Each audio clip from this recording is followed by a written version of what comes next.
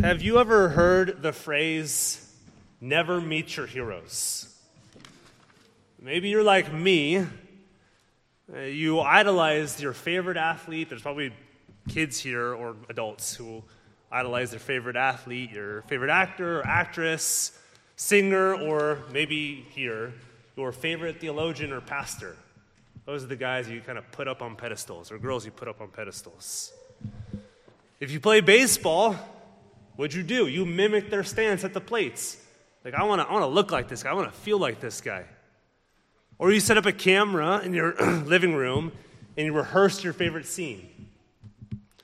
Or you belted your life song in the shower or on the way to work in your car, saying, man, I wish I was this person. You dreamt of meeting him or her in person and just to breathe the same air that they breathe. I wonder what it would like to be in this person's presence. To this day, I still vividly remember having the opportunity to meet someone I never saw play. He played before my time, but loved the way he played baseball. Some of you adults know him. The kids probably don't know him. Pete Rose. Loved the way he played the game.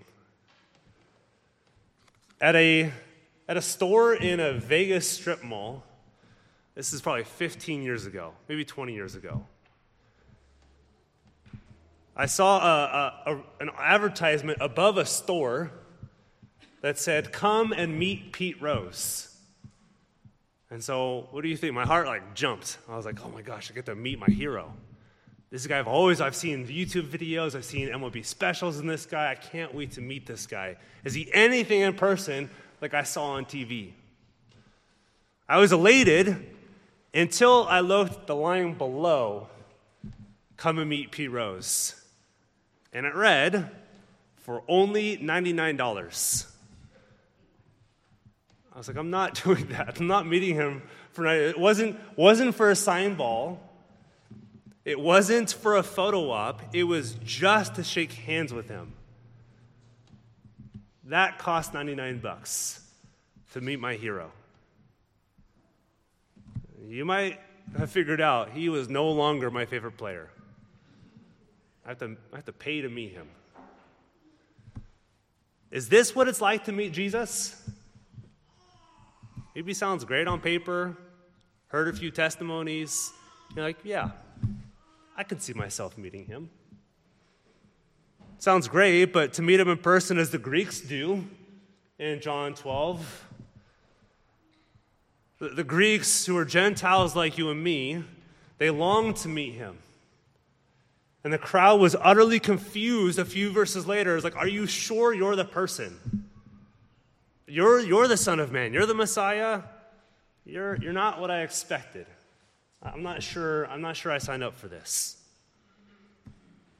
And that's because he was better than they expected. Versus me and Pete Rose was not as good as I expected.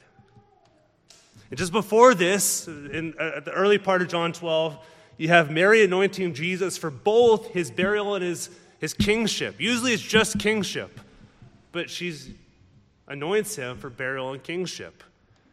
And then the joyous reception by the people for this Messiah sent by God to redeem you from your sins. And so we're going to see this in 3 points. First, seeking Jesus. This is verses 20 to 26. Right after, notice verse 19 is where we left off last time. The Pharisees' concern is like, well, the whole world's going to go after him. And then who comes in verse 20? The world. And they come and meet Jesus. And then second is hearing Jesus, verses 27 to 33. In order to meet the divine Son of Man, the Messiah who has come, you have to get to know him. You have to know who he is, who he says he is, not what you think he is. And lastly is trusting Jesus, verses 34 to 36. Do you love your life at the expense of others? Like I would rather myself than somebody else. I'd rather take care of me than somebody else, which generally speaking is kind of the cultural flavor of the day. Jesus invites you to believe in him. You almost say it this way. Do you recognize you're in the image of the Son, not the Son is in the image of you? You're the image of the Son. So I hope you hear this throughout. The Father is perfectly satisfied with you because Jesus perfectly obeyed for you. We're going to see this throughout. We're going to start with point 1 in verse 20. But before we go to verse 20, look right ahead in verse 19. I've already talked about it a little bit. How did the Pharisees end verse 19? Are they really excited that Jesus has come in? He got anointed, he's the Messiah, he's coming in, he's taking dominion. Are they excited? It's like, oh no, everyone's going after him. What does that mean for the Pharisees? No one's coming after us. We lost our group. They're going after Jesus. And almost like, if you want to talk in today's speech, who does he think stealing from our people? Even the world has come after him. And you know, the world did. That's verse 20. Because who comes streaming in, and this is for the first time in the gospel, all Jesus really interacts with are Jews and then one Roman official. But now he's got the people. He's got the Greeks coming in. And it's John's way of basically sending the Gentiles, the nations who are streaming in. He's not just naming some random people group for the fun of it. It's Gentiles like you and me. It's a rhetorical device that John uses saying, this part for the whole.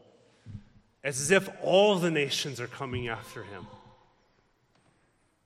But what feast are we at, if you remember? They're preparing for a feast here. And this is the feast the Greeks come to. This is Passover. That's not a Greek feast. That's a Jewish feast.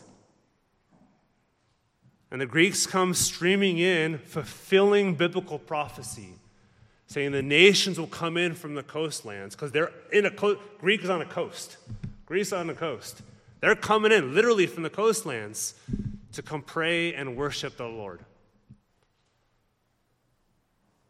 They approach Philip, who's a Jew, which is why John points out from Bethsaida in Galilee. That's a Jewish area of Judah. And they ask him to see Jesus. The Greeks, Gentiles, asking a Jew, we want to see Jesus. What does Philip do? This is kind of odd. Does Philip grab him by the hand, oh, let's walk over to Jesus? Where does he bring them to? Who does he go to first? He doesn't go to Jesus. He goes to Andrew. He's like, what do you think? Should they be able to see Jesus? The second, the person, the triune Godhead who has come to redeem them. I think this is why John points out Philip's Jewishness, if you want to call it that. He's probably not sure, can Gentiles approach a Jew? Can Gentiles approach Jesus? Is this really part of Jesus' plan? Jesus, possibly for Philip, might have been for cleaned up Jews. Those who are there for the feast, who know what they're doing.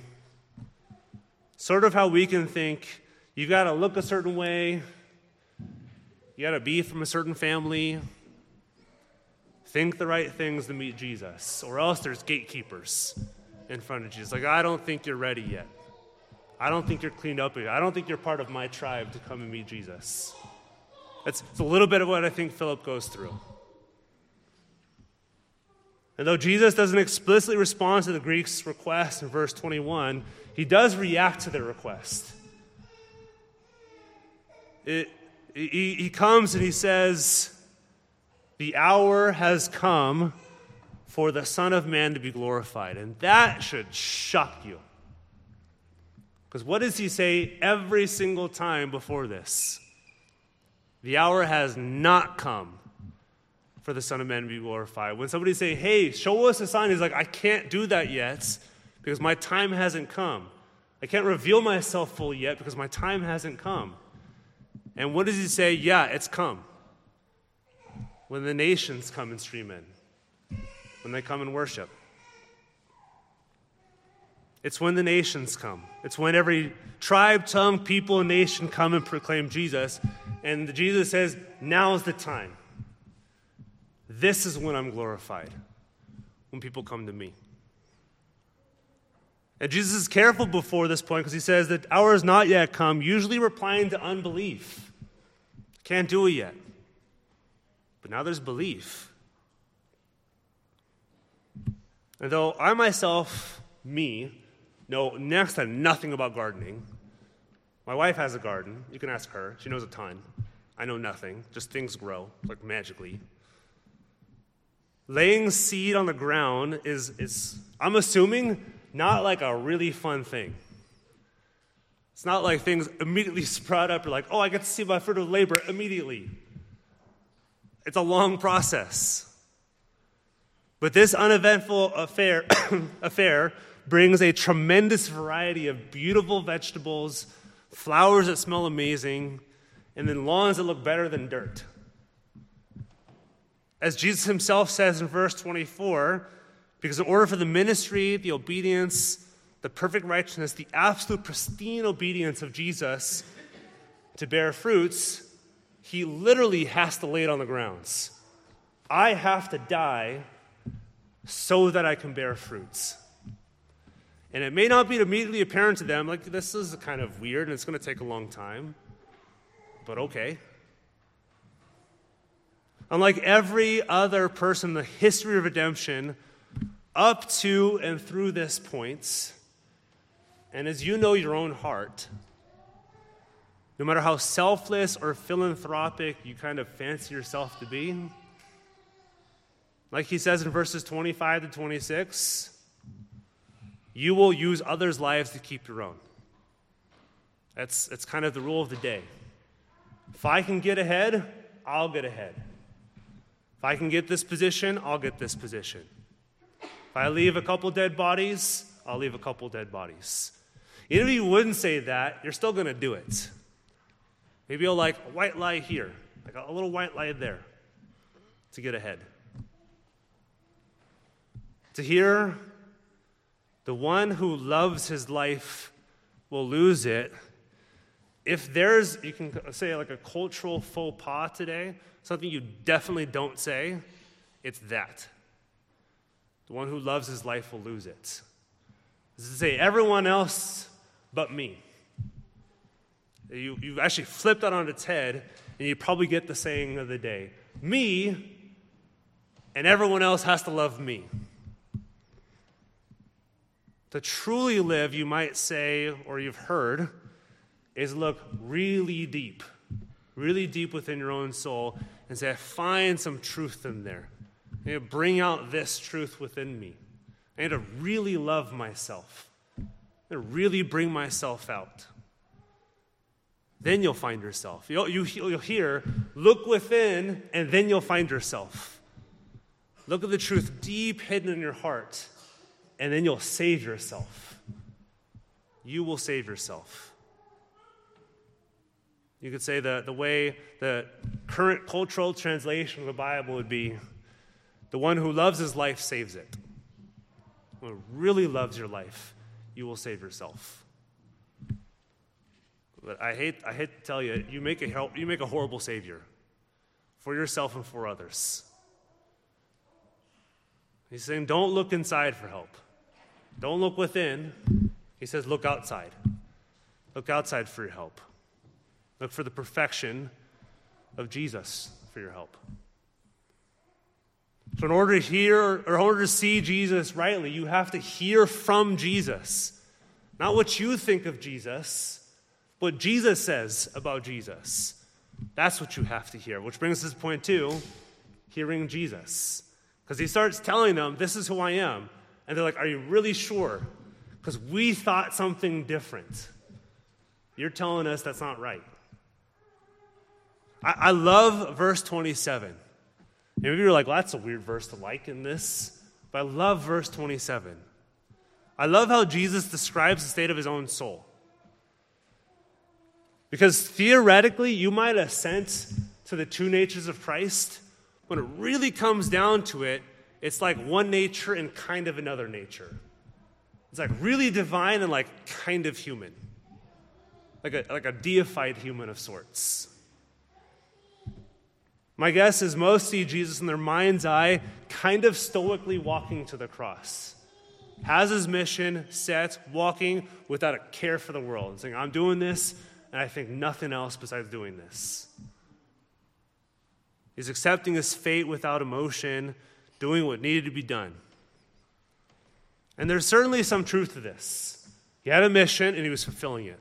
And he was not swerving. But your understanding of Jesus will inform how you understand yourself. If you have no room for what I call or what's been called the emotional life of Jesus, there's a book by B.B. Warfield, who's a famed Presbyterian, writing on exactly this topic, the emotional life of Jesus. You don't know the biblical Jesus. Because if you think he hides, you'll hide. If you think he doesn't have true emotion, you're like, can I have true emotion? Can I feel these things? Can I think these things? You will hide those emotions that aren't constantly joy-filled. You'll be told by people, well, Christians are always joyful. You're like, but I don't feel joyful. I don't feel good. Can I tell somebody that? Can I tell somebody that it's hard, that it hurts? Maybe you've been told that feeling deep grief, sorrow, pain, fear, and sometimes depression is like below Christians. Because you always have to put a good face on. You have a hard time with this. When Jesus says, yeah, this is hard. My soul is troubled. He says in the garden, I don't want to do this, but your will be done. He actually feels. And it's like the author of Hebrews tells you, he's like you in every single way, except for sin. And I think the way we look at Jesus is the way we look at ourselves. And so Jesus' soul is troubled. Really, actually, truly troubled. Not just like on the surface he looks troubled. He's actually troubled. He's committed, but he's troubled. And he comes for this purpose. He bears sorrows. This is Isaiah 53. He bears sorrows. He bears pain. He bears fear. He bears doubts and grief. And then, like always, like us. But then in verse 27, at the end of it, he's committed. Father, glorify your name. Not glorify my name, not make me big, but glorify your name. That's the crazy thing.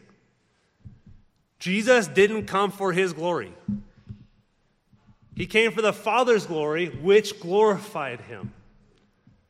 Did not come for just his glory, came for the Father's glory, which glorified him.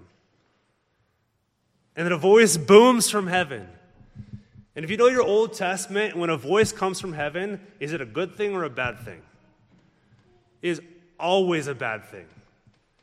It is always a result of the Israelites doing something really dumb, and then God shouting from heaven is like, you messed up. I'm displeased with you. Get out of my face. But that's not what we see here.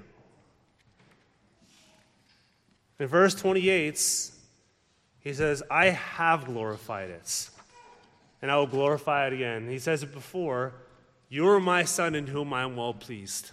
Not get away from me, but I will glorify you. You are perfectly doing what you were sent to do. Jesus wasn't all on his lonesome, experienced some private mountaintop experience. I think sometimes we think whenever he's heard from the Father, he's kind of alone. But he's got people around him, and they hear this voice. They hear this in verse 29. And get this, they hear an interaction, much like David does in Psalm 110. They hear an interaction between the Father and the Son. They get access to what you can call intertrinitarian, so between the members of the Trinity, talk. They get to hear it. They hear the interaction, the pleasure the Father has in the Son's work, the obedience rendered by the Son to his Father, and then the joy the Father has in that obedience. The Son says, yes, I'll do it. And the Father says, this looks good. I like this. This glorifies me. And look at Jesus' response. Does he kind of bask in the glory? He's like, yeah, I'm pretty good. I got this thing figured out. He says, this is not for me. He said, this is for you who are listening.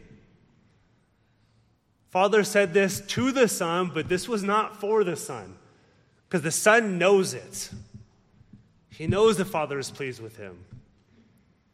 But the crowd, and you and I, we need to hear this.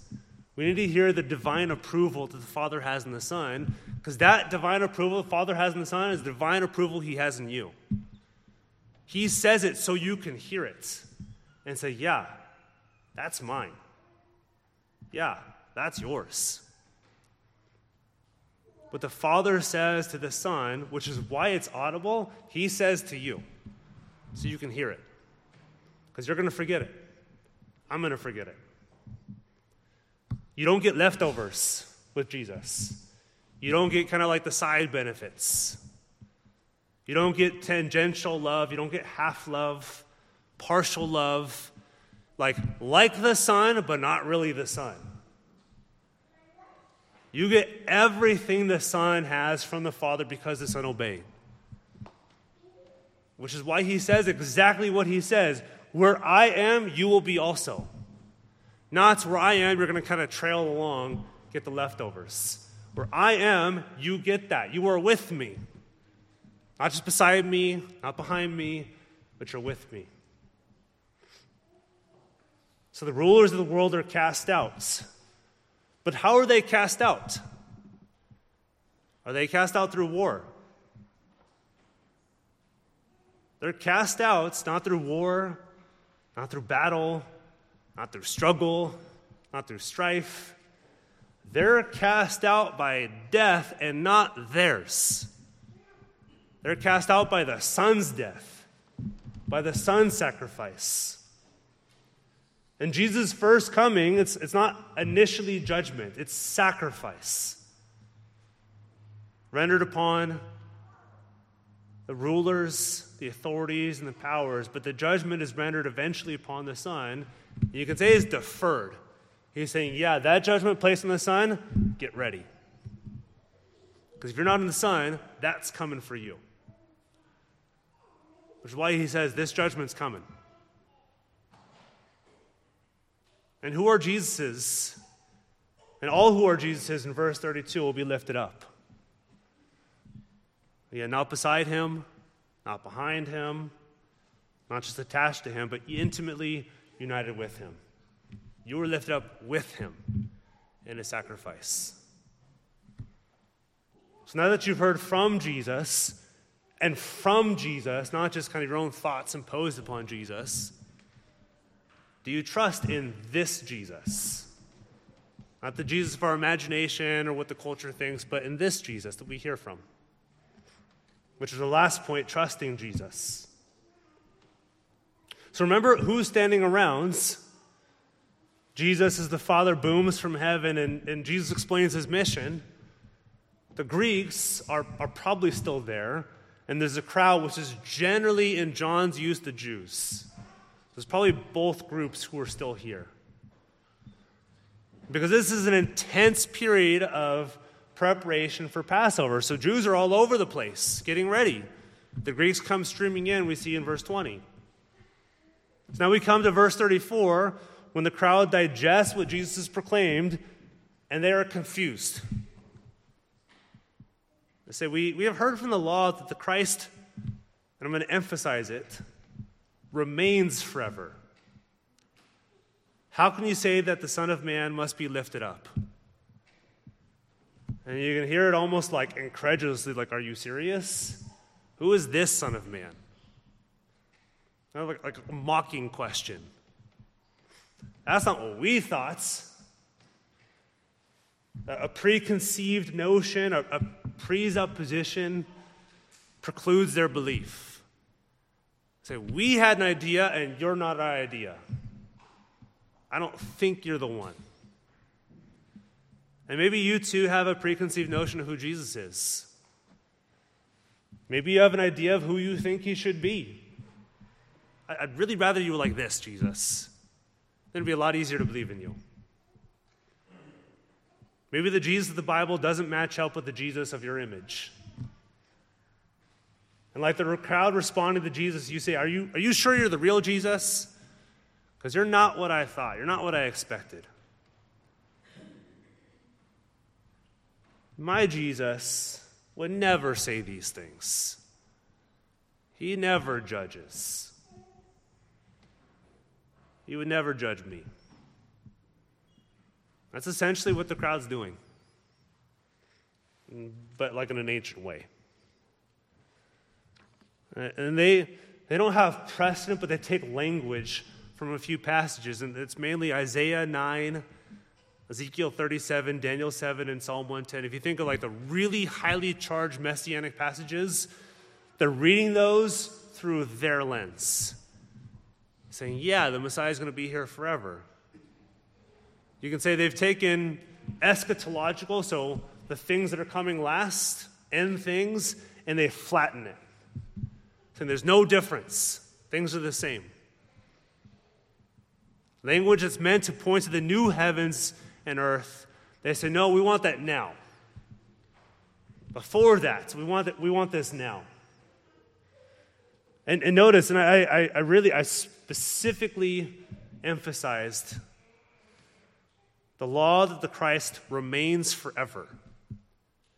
Because they're not thinking of a heavenly priest. They're thinking the Messiah comes and doesn't leave. He stays put. But now they see this Jesus who says, no, I'm going to die. They're like, no, you're not. You're going to stay. He's supposed to come to earth, kick butt, take names, and establish his throne immediately. And say, things are different now.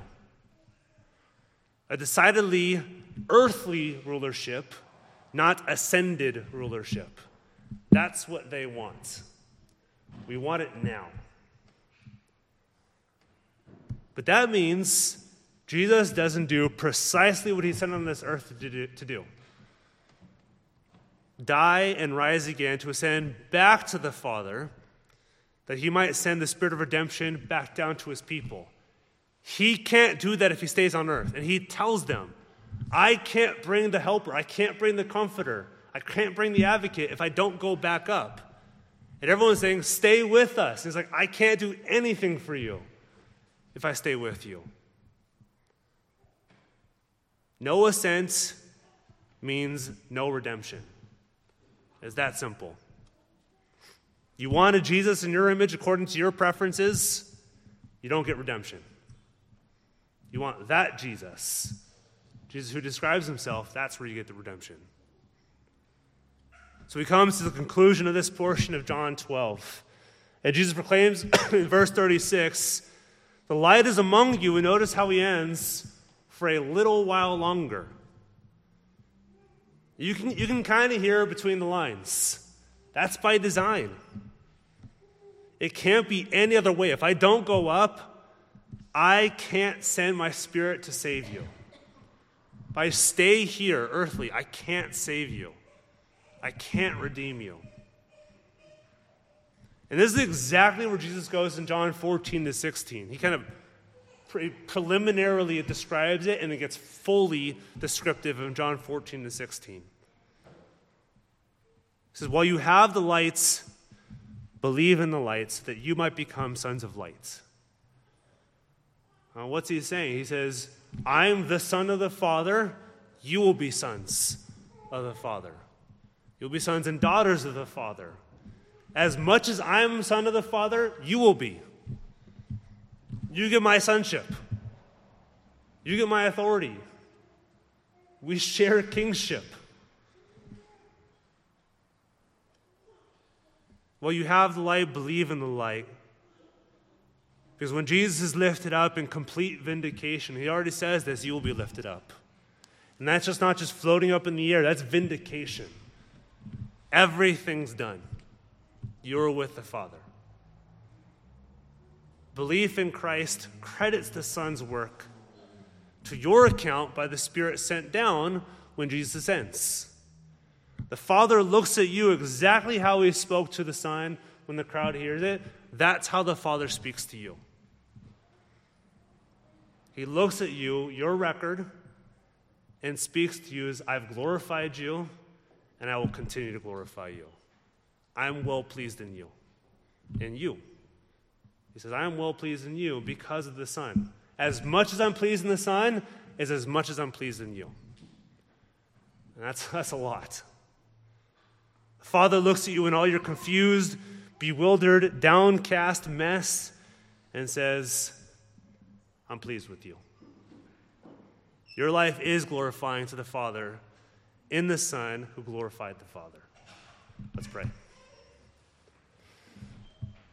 Lord, these are truths they're hard to stick for us. It's hard for us to realize just how much we've been given in your Son. That we look upon him, that we hear him, we trust him, and you look at us in the same way as you look at the Son. And Lord, so we can lose our life. We can cast off our desires. And Lord, it's not easy, but then it's not about us. We can say, yeah, I want your glory, and that means I can give off my own. I can give it off joyfully. It's not a fair trade because your glory is so much greater than our glory is. But Lord, that is precisely what you've given us. Glory that we can never trade off. Glory that we can never give enough to others and still have so much more left. It's inexhaustible. Lord, we thank you for what you've done for us in your Son. Pray that you remind us of these truths, insert them deeply into our hearts. Pray this all in your Son's name. Amen.